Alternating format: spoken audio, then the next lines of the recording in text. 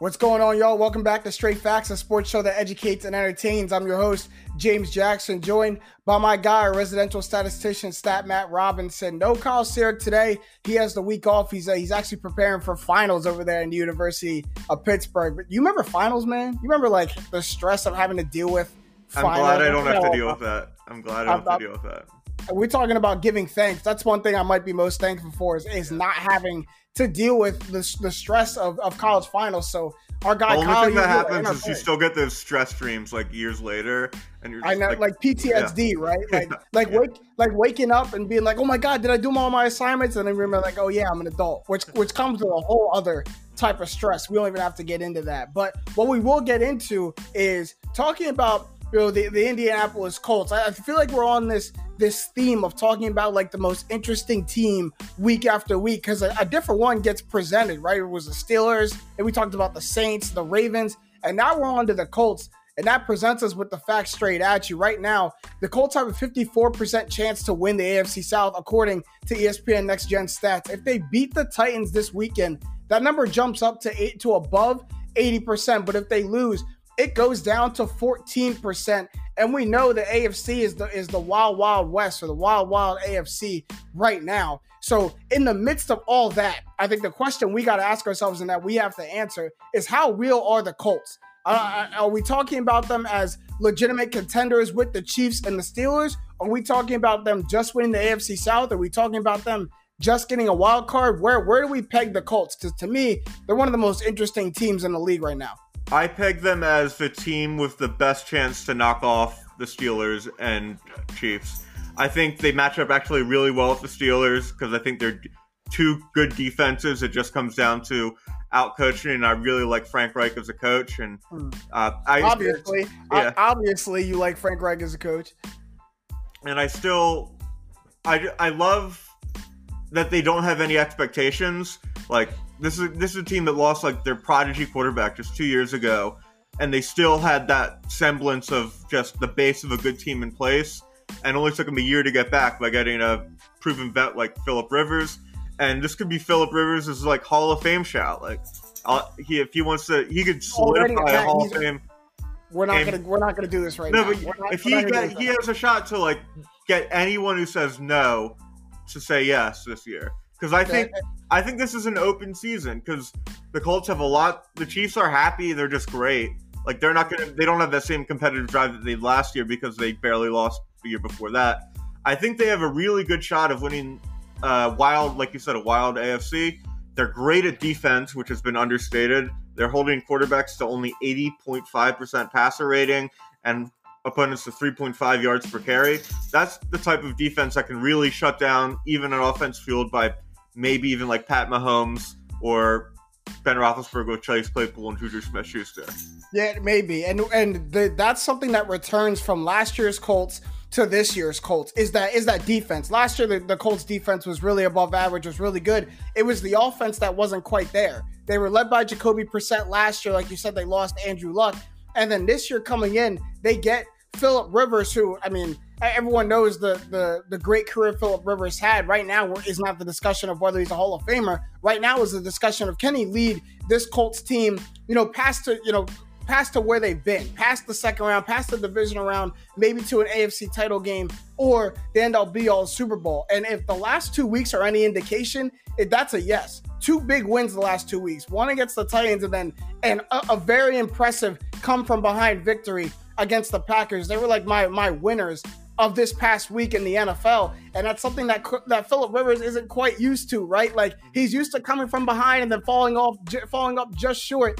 And this time he comes from behind and they actually seal the deal and win it against the Packers. Phillip Rivers saw the forced fumble and he thought, oh my gosh, I didn't know that could happen to my teams. Right. Like good fortune can happen to my squad as well. But I mean, I think we're seeing a really complete Indianapolis Colts team. And I think the AFC, like you're shooting for that top end. Because if you go into the middle, it's such a jumbly mess in the middle of that to where, one game could decide if whether you're the first wildcard team or you're just out of the playoff race altogether. They're definitely shooting for the AFC South crown. Right now, they lead that AFC South, with that head-to-head matchup with the Titans. So and the win they already have the win over them, which is big. and they beat him convincingly, winning by 17. Really shut down Tannehill. And Derrick Henry. Derrick Henry got like some of his, but not all of his that game. And I think when I'm talking about motivation, I'm talking about someone like Justin Houston, who left the Chiefs right before they won the Super Bowl and went to the Colts, and now he would love nothing more than to like mess up an AFC title game against his former team and get what he missed out by leaving a year early. And I love this semblance of veterans that the Colts have that like don't have chips. Like even T.Y. Hilton is getting up there with veteran. This is a team that is just hungry. And their defense with Darius Leonard, who's one of the best young linebackers in all of football, they're just good at everything. They're not bad. I like the solidness of the foundation of the team. Me too. And I think that they're on the same path and of the same makeup as what I think makes a really successful football team: good defense and a solid running game. And they've taken turns, with Jonathan Taylor and Nyheim Hines both going off in separate weeks. And it's about time that, that gets put together in one game plan. I think that's the next step for the Colts. If they can get both of them going in the same game consecutive weeks, they're going to be tremendously hard to stop. We know Nyheim Hines coming into this past weekend had 2 100-plus yards games. And then this week, Jonathan Taylor has, 90-plus yards and a touchdown, does his thing on the ground too.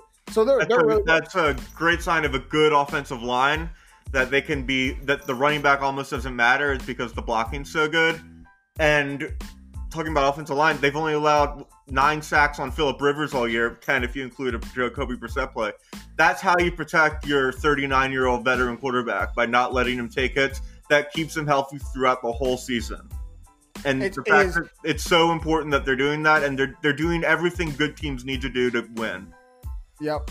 Especially like when it gets tough, they got to come from behind and beat teams. Phillip Rivers is doing his thing too. His turnover percentage has gone down from last year, 2.3%, down from 3.4% last year. It doesn't seem like a huge decline, but that's keeping the ball in your hands, keeping the other team off the field, not giving extra possessions to the other team. We know Phillip Rivers can go out and throw for, 4,000 plus yards in his sleep, but interceptions over the past couple of years has been a problem for Phillip Rivers. He's brought that down. That's an understatement. Is Phillip Rivers is he the reason that the Colts have made this jump? Like, is it just him, or is he the biggest reason? He might be the biggest reason. He's the biggest reason, and it's not because like he's playing out of his mind. He's just like 16th in the league in passer rating. But being a stable quarterback is all you need when you have a good foundation everywhere else. And that's what Phillip Rivers brings. Jacoby Brissett, like he's for backups, he's good. But if you're just talking about like, he's not going to win you games. Rivers can win you games even at this like age. And like about the interception percentage, last year he was 30th in the league in interception percentage. This year, nothing special, but he's like middle of the pack. He's like 15th in interception percentage, which makes a difference. Makes a difference. Bring it down. Right. And you made a good point. Like, I don't think Jacoby Brissett is anywhere of a bad quarterback, but he's not a quarterback that's going to win you some games. Phillip Rivers can win you some games. He can keep that spark, but he's got to be stable. Like, they don't win against the Packers if Jacoby Brissett is their starter. That very good point. Like, exactly, tying a bow on that argument. Like, Jacoby Brissett Phillip Rivers can bring that spark and stay stable at the same time. And I think that's what the Colts needed. The Colts needed stability. You can't be turning the ball over, but we need a quarterback who can gunsling a little bit, who can go and put up these big numbers and win us some games. And I don't think Jacoby Brissett was quite there. But what is interesting is they do legitimately run like a 2-quarterback set. Not like, what we see the Saints do, what we see like the Eagles try to do, where you're bringing in like a wildcat quarterback. But Jacoby Brissett comes in short yardage situations and really gets the job done, but still plays quarterback. He doesn't come in and run like a read option offense where, he might be running the ball. He's still the quarterback. He's just better at short yardage situations than Phillip Rivers is. It's happened the past 2 games, both in Tennessee and against Green Bay. Jacoby Brissett was brought in these short yardage situations on 3rd down, 3rd and 1, 3rd and 2, and he capitalized like both times. And especially in the Green Bay game, and ended up leading to 2 Phillip Rivers TDs after they converted. So he still has a place on this team. There's a reason they still re-signed Jacoby Brissett to a 2-year, $21 million deal. Like they had use for him, and he comes in and he shows it. Like I think that's very interesting and something that not a lot of teams do. Like taking your starter off in a very like serious situation and still using a backup quarterback. People underrate how important like that little thing is, having a good mobile quarterback who can run, play from the shotgun, take the snap, and just find the running lane that the blockers are setting up. Because it's an extra blocker that running backs don't have. Because when quarterbacks never block, obviously. So when a quarterback hands the ball off, they're not a blocker. But when you have just a quarterback in the backfield, you can put an extra offensive lineman there. So you have the matchup. You have the numbers in that situation. And on 3rd and 4th and shorts, it's incredible. It's an incredible advantage to have. And I've seen it through college in the middle 2000s and every good college plan gets implemented in the NFL just a couple years after that. And the smart teams are doing that now.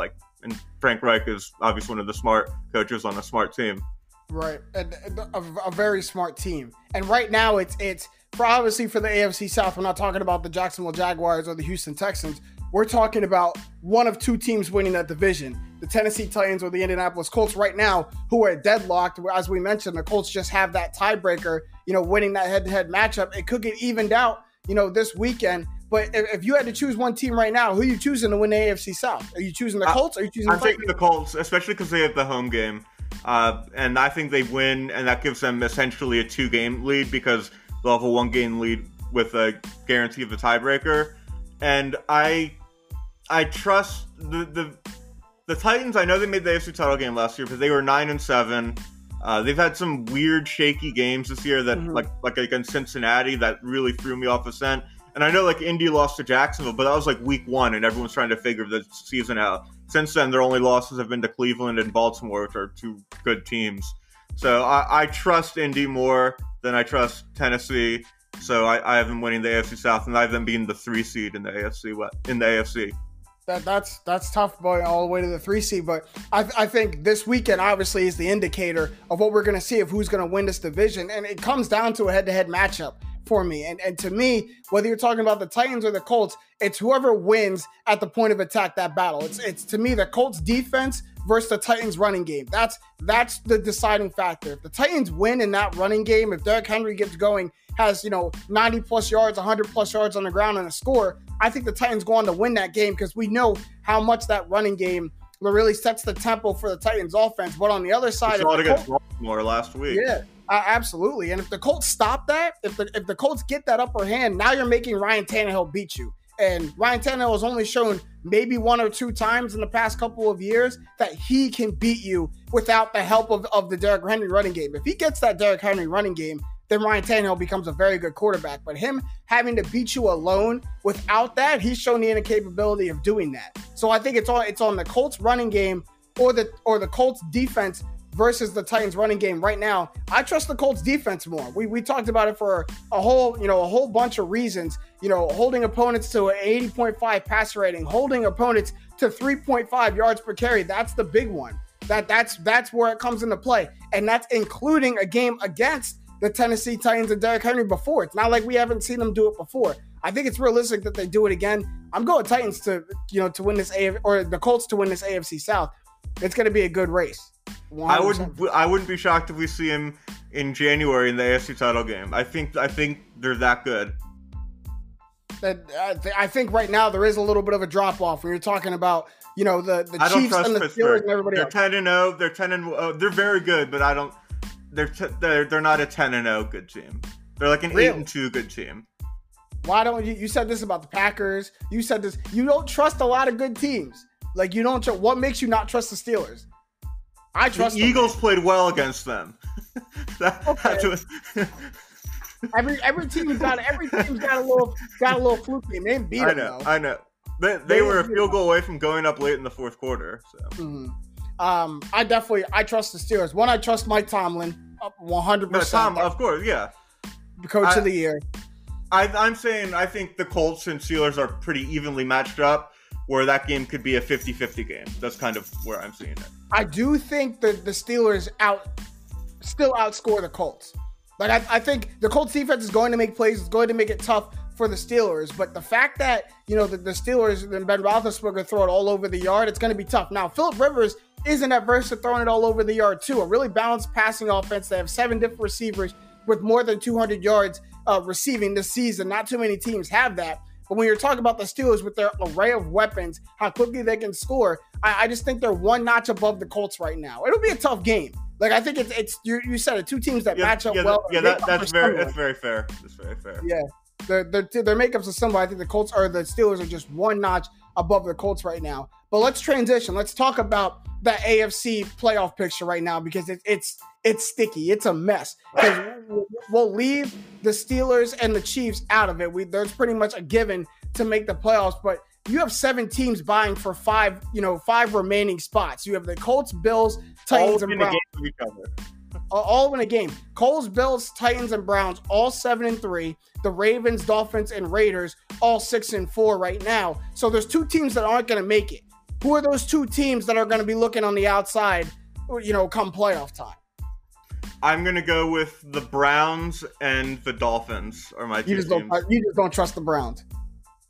It's because I trust the Ravens. It's more, I think the Ravens overtake them and they lose a tiebreaker battle. I think the Browns are fine. I don't think they're another team. I don't think they're as good as the record. DVOA has them 17th, which middle of the pack. They didn't look that great against. A lot of my basis is how the teams play against the Eagles, because the Eagles are so bad. Right. But the Ravens are just, they have the experience. They're 6-4. They know they need to play really well down the stretch. Lost a couple of really close, tough games, and I think they get past. They jump into the playoff picture, and I just think the Dolphins and Browns just aren't. They're not there. They're not there yet. Right.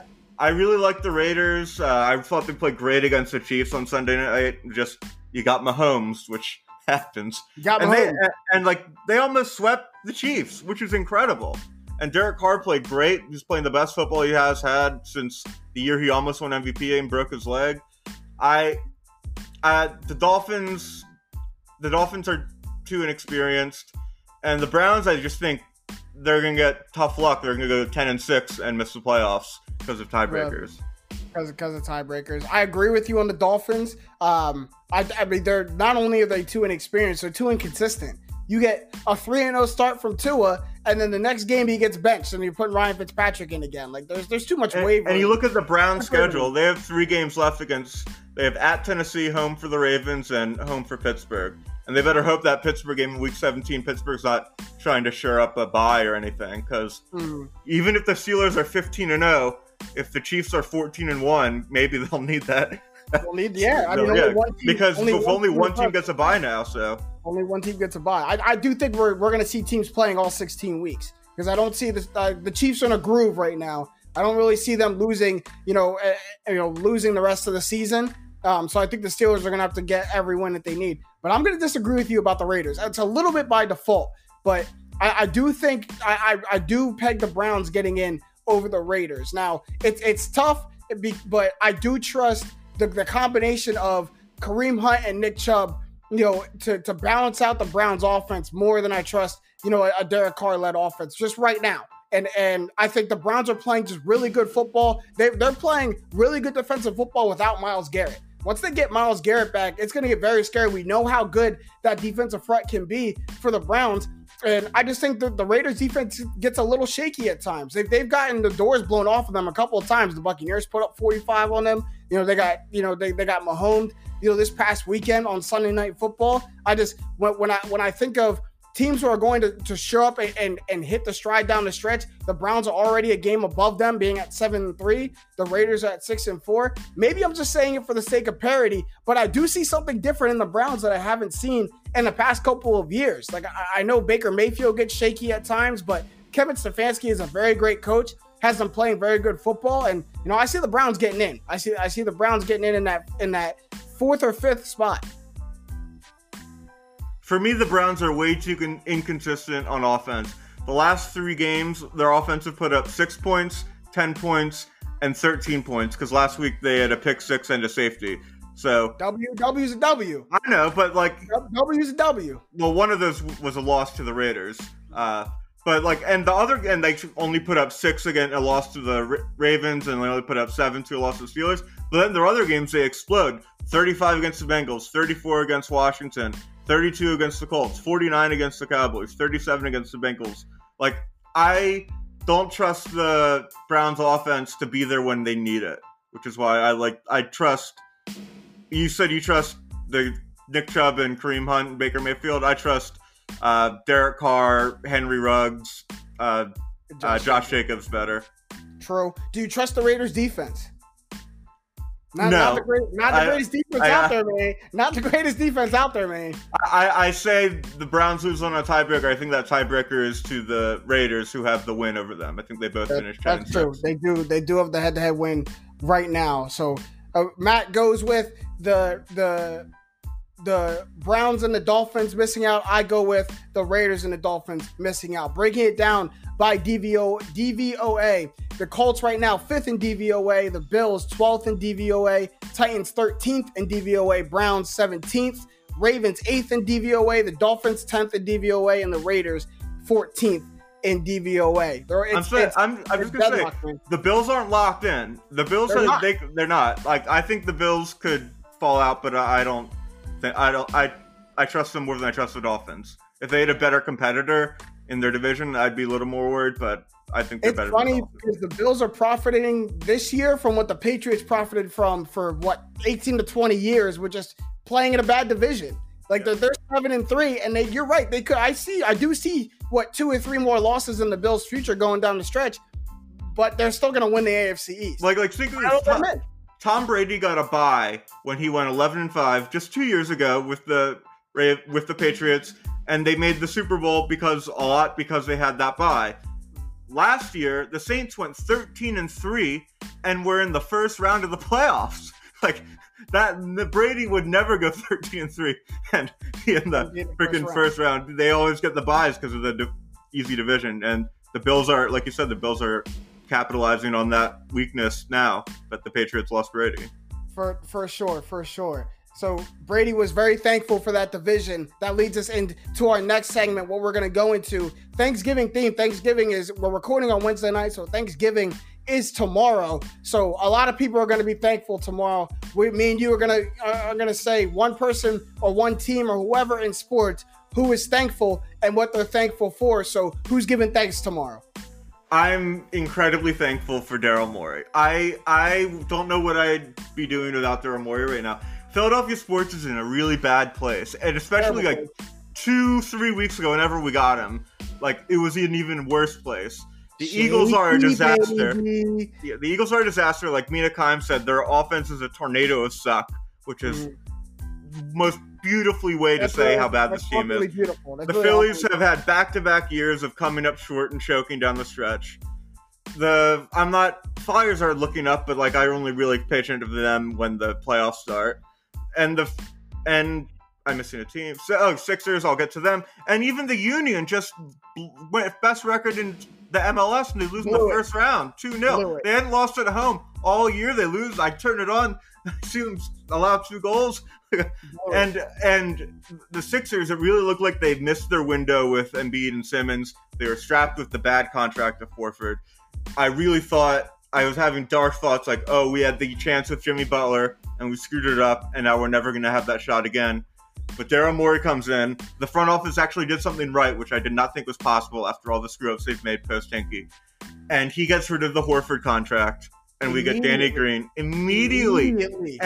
And I finally have, like, long-term, like, the Sixers have never been good in my lifetime until this Embiid-Simmons run. And I got 2 years of, like, hey, they might win the title someday. And then I thought it was gone. And he's revived that. I'm thinking of all the ways we could possibly win a title over the next couple of years because he's built teams. He was great with the Celtics, helped him build the team in 2008, went to the Rockets, built the team that almost beat the greatest team of all time in the Warriors. I'm just so thankful I have this bubble of hope in the mess of shit that the rest of Philadelphia sports is. You need something to cling on to. To be honest, I don't think it would have taken much for you to cling on to something. Like you said, you needed something in this pile of shit that is Philadelphia sports right now to cling on to. Daryl Morey gave it. But what I think was really interesting in what Daryl Morey did is we talked about it before, how Elton Brand talked about how he didn't like the little committee atmosphere that he had as a GM. He didn't really have the final say. They finally say they're giving that to him. They get rid of that 5-man boardroom that he had to consult with to make decisions. Say he's the lead GM, and then 2 weeks later hire Daryl Morey on a 5-year contract right above him. And now we all know when you hire Daryl Morey, like Daryl Morey is making the decisions here. He is calling the shots, but he didn't mess it up. Like he came in, identified team needs, and just did not waste time doing it. Like I think there was a hesitation on trying to move this Al Horford contract to get, like, what are we going to get the best value? How are we going to get it out? And Daryl Morey was like, the best thing to do is just to get out of it. That's the best value, is to get it out. I don't really care what we get back for it. Like, get it off of our plate. And I think that's just what the organization was looking for. It's what the fans were looking for. And we could argue we upgraded at backup center with the guy we're paying the veteran minimum now. Because Dwight Howard isn't going to try to play like a star. He's playing on the veteran minimum. He'll get rebounds and he'll dunk the ball when he's open. That's all I need him to do, and that's all he will do. And he plays a much faster pace than Al Horford. You don't have to slow up your role like you did for Al Horford. But then you talk about getting Danny Green. You talk about getting Seth Curry. You talked about the 2 draft picks of Tyrese Maxey and Isaiah Joe, who really Isaiah Joe is like, is Matisse Thybulle 2.0. I'm really getting too excited about Maxey. Like, I've convinced myself he's actually a good shooter, even though he only shot 29% from 3. Like, we did 40% against the top 25 teams, and like he has a good free throw percentage. So yeah, and Kentucky guards have historically been undervalued in the draft. Undervalued, and then year 2 or 3 they make a jump. Devin Booker, Jamal Murray. I mean, the list goes on with these Kentucky guards. Tyler Hero, De'Aaron Fox. Like they come in undervalued. Devin Booker, if you didn't say him already. That was the first name I believe. That was the first name I said. But like, I think there's a bunch of team needs that the Sixers needed. Obviously, shooting was like the one glaring everybody in the face. Backup center, they addressed that too. But low key, like a guy who could put the ball on the floor and go get you a bucket, from 3-point line to rim, that guy who can put his head down and go to the rim, a fast player, they needed one of those. They didn't really have that, besides Ben Simmons. And there's not too many times Ben Simmons gets from the 3-point line to the basket because people are playing so off of him. And Tyrese Maxey is one of those guys. The floor is going to be spread now when you have the shooters. And when you kick out the Tyrese Maxey, he's going to have a lane to drive. We didn't have too many players like that when they got rid of Jimmy Butler, and Tyrese Maxey is that. I didn't expect him to fall to the Sixers at 21, and they've done this before where they've messed up the pick that fell to them. And sometimes you got to just take what the universe is giving you. Like, you going with a plan, but when Tyrese Maxey falls to you, it's like, screw the plan. The best player available is there. Take him. And the Sixers did it. Yeah, Seth Curry, I just want to go back to him. He is either the highest or second highest 3-point percentage in NBA history. And Simmons does nothing better than getting people open threes. He's like him and LeBron are the 2 best players in the league at getting players open threes. And he's not like as versatile as Redick, as like off ball movement as Redick was, but I'm so glad we have a reliable shooter on the team again. That catch and shooter is there. Ben Simmons was among the league leader in three-pointers made, made 3-pointers created off of assists. So I mean, this was Josh Richardson, Tobias Harris, and Shake Milton being our 3-point shooters last year.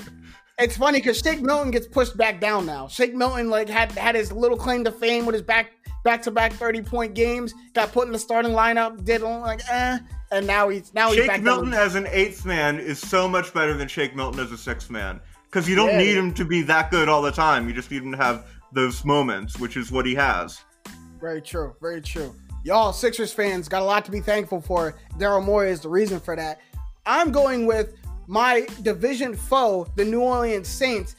Thankful that the Buccaneers can't play in prime time. That's why they're thankful. If the Buccaneers were capable in prime time, if we could play well at 8:15 on any given day, we'd have the division lead right now. The Buccaneers are sitting at 7-4. We have 4 losses. 3 of them are in prime time. We're talking about the Bears, 16-15 loss against the Bears.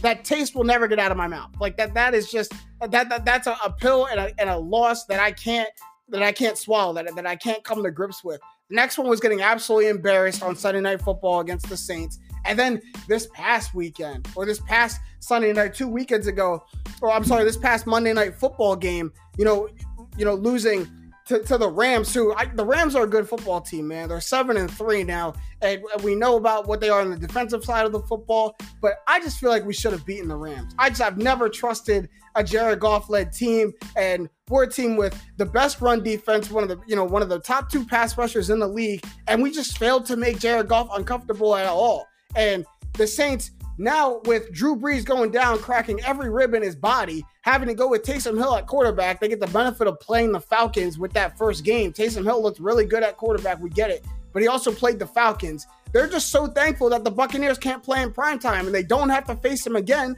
through the end of the season. So even if we end up with the same record, the Saints have that tiebreaker. I just think the Saints should be very thankful that we're inept when it comes to 8-15 football.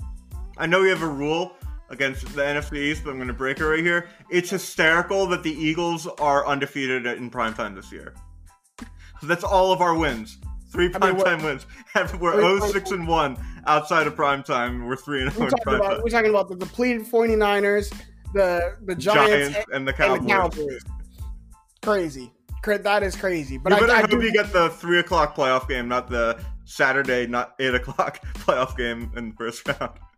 That's my fear. My fear is that I'm not counting the Buccaneers out in playoff contention. Obviously, I do think they're going to make the playoffs. They're going to get one of those 3 wild card spots.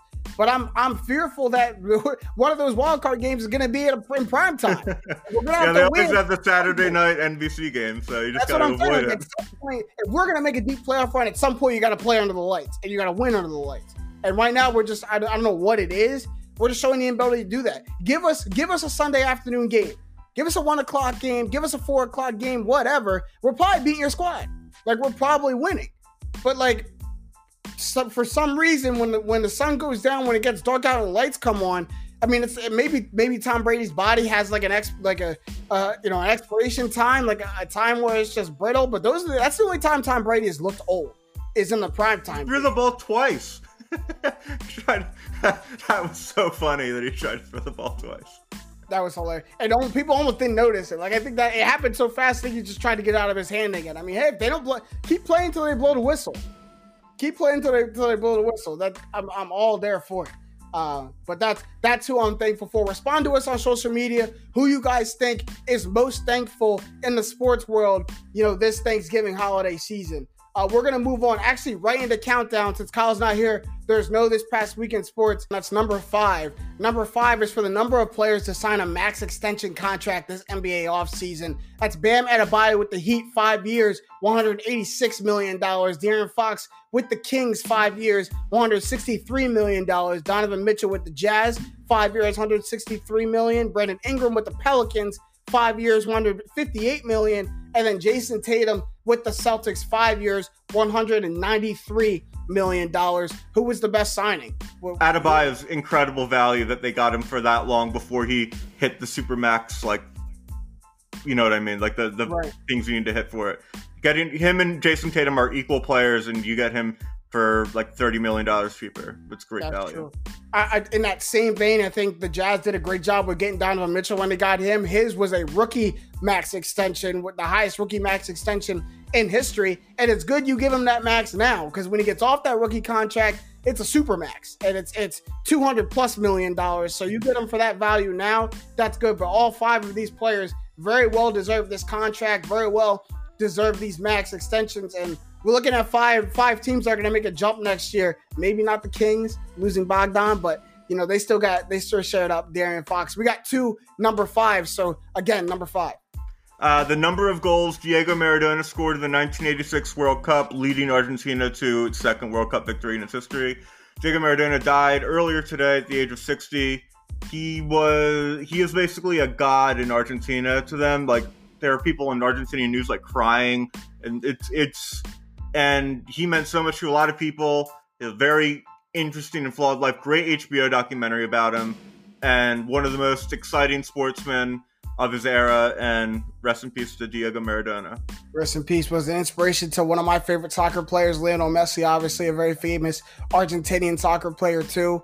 And his World Cup back then in 1986 is one of the most famous World Cup runs that we've known, and one of the most highest scoring, and obviously is going to forever live on in history. So absolutely RIP to Diego Maradona. We're moving on to number 4, and number 4 through 1 in this week's countdown is going to be College Football Playoff edition, because the first College Football Playoff rankings were released. Obviously, we know the top 4 go to the playoff, and so we're going to use this countdown as a way to kind of break down these 4 teams. Number 4 is the Ohio State Buckeyes. Coming in at number 4, the leaders of the Big Ten right now, 10-0, with just a very impressive resume. One of the Heisman Trophy front runners in Justin Fields. So Ohio State comes in at number 4 in this week's college football playoff ranking. Yeah, don't know why they got a little punished for playing a close game against Indiana. That was kind of BS. But number 3, you got my favorite Clemson Tigers. They're number 3 in the college football rankings. I guess it's because a road loss to Notre Dame with your backup quarterback is understandable, but I was shocked they were number 3. I was about to bring that up. Number 4. I was about to bring that up, that I do think Ohio State should be number 3. I'm not sure. They gave Clemson the benefit of the doubt for losing to Notre Dame at Notre Dame with no Trevor Lawrence. But then they criticized Ohio State for winning a close game against Indiana. It doesn't make much sense. Which Indiana is still a ranked team, number 9. They're still a top 10 team at the time that they beat them. They blew them out. They blew them out of the water. I don't understand. Well, Clemson did blow out Miami, so that's Clemson's biggest win. So right. Miami's still a very good top 10 team. All right, going down to number 2, that's Notre Dame. Who's this is I believe the second time that they've been number 2 in the college football playoff era. Ian Book is having a very strong season, and look, the last 4 national championship winners have come from the number 2 position. So Notre Dame's looking really good, and this is a team who has their quabbles when it comes to playoff football, and they're looking to rewrite that history this year. There's a good chance that Clemson and Notre Dame play 3 times in a season, which I'm pretty sure has never happened. Because if Clemson wins the rematch, then they'll be 1-1 against each other. So then they have to play the rubber match. That'll be an interesting thing to happen, not just for me, but I think for all college sports. Right, number 1. The ranking Alabama is, they have been the most dominant team in the country so far. What they did to Arkansas was Arkansas, right? Yep. Yeah, 63-3. Yikes. Bama's Bama, and they're back. Oh, it's Kentucky, not Arkansas, but same difference. Right. And they're back, and they're always going to be there. They're never going to go away. When they went away last year, it was a fluke. And remember, Alabama's down years is when they go 10-2. So they're never really going to go away, at least as long as Saban's there. And they're the standard. And I just want to say about everything else, BYU really got screwed. Yeah, I know they play nobody, but 14 is rough. 14 is rough. No one was calling for BYU to be in the college football playoff, but to leave them outside the top 10 is harsh. 14 is real harsh. You have one of the highest prospects going to the NFL draft next year at quarterback, and they have an open slot available, and they're almost being punished for not playing anybody and having that open slot available. So we'll see if they look to fill it. That'll be interesting. But going back to Alabama at number 1, look, they have a Heisman Trophy dark horse in Najee Harris, who's having one of the best seasons of an Alabama running back of all time. And that's a lot of people that can be in that conversation. A lot of people, pretty much all of them Heisman Trophy winners. Mark Ingram, Derrick Henry, the list goes on. That's an extensive group to be the best of all time. Going way back, you got Sean Alexander. Yeah, Najee Harris is absolutely, having a stellar season for Alabama. Like you said, man, they're the standard. But Nick Saban just caught COVID again for the second time this season. Is not gonna coach against Auburn, a very good Auburn team, ranked number 22, the Iron Bulls this weekend. He's not gonna coach against them. Is that the chance for Alabama to get knocked off? Auburn can always beat Bama, so that's definitely a shot. But I think there's so much Bama benefit of the doubt, because if they lose, they just need to win the next week and they'll be fine. So they can honestly afford a loss.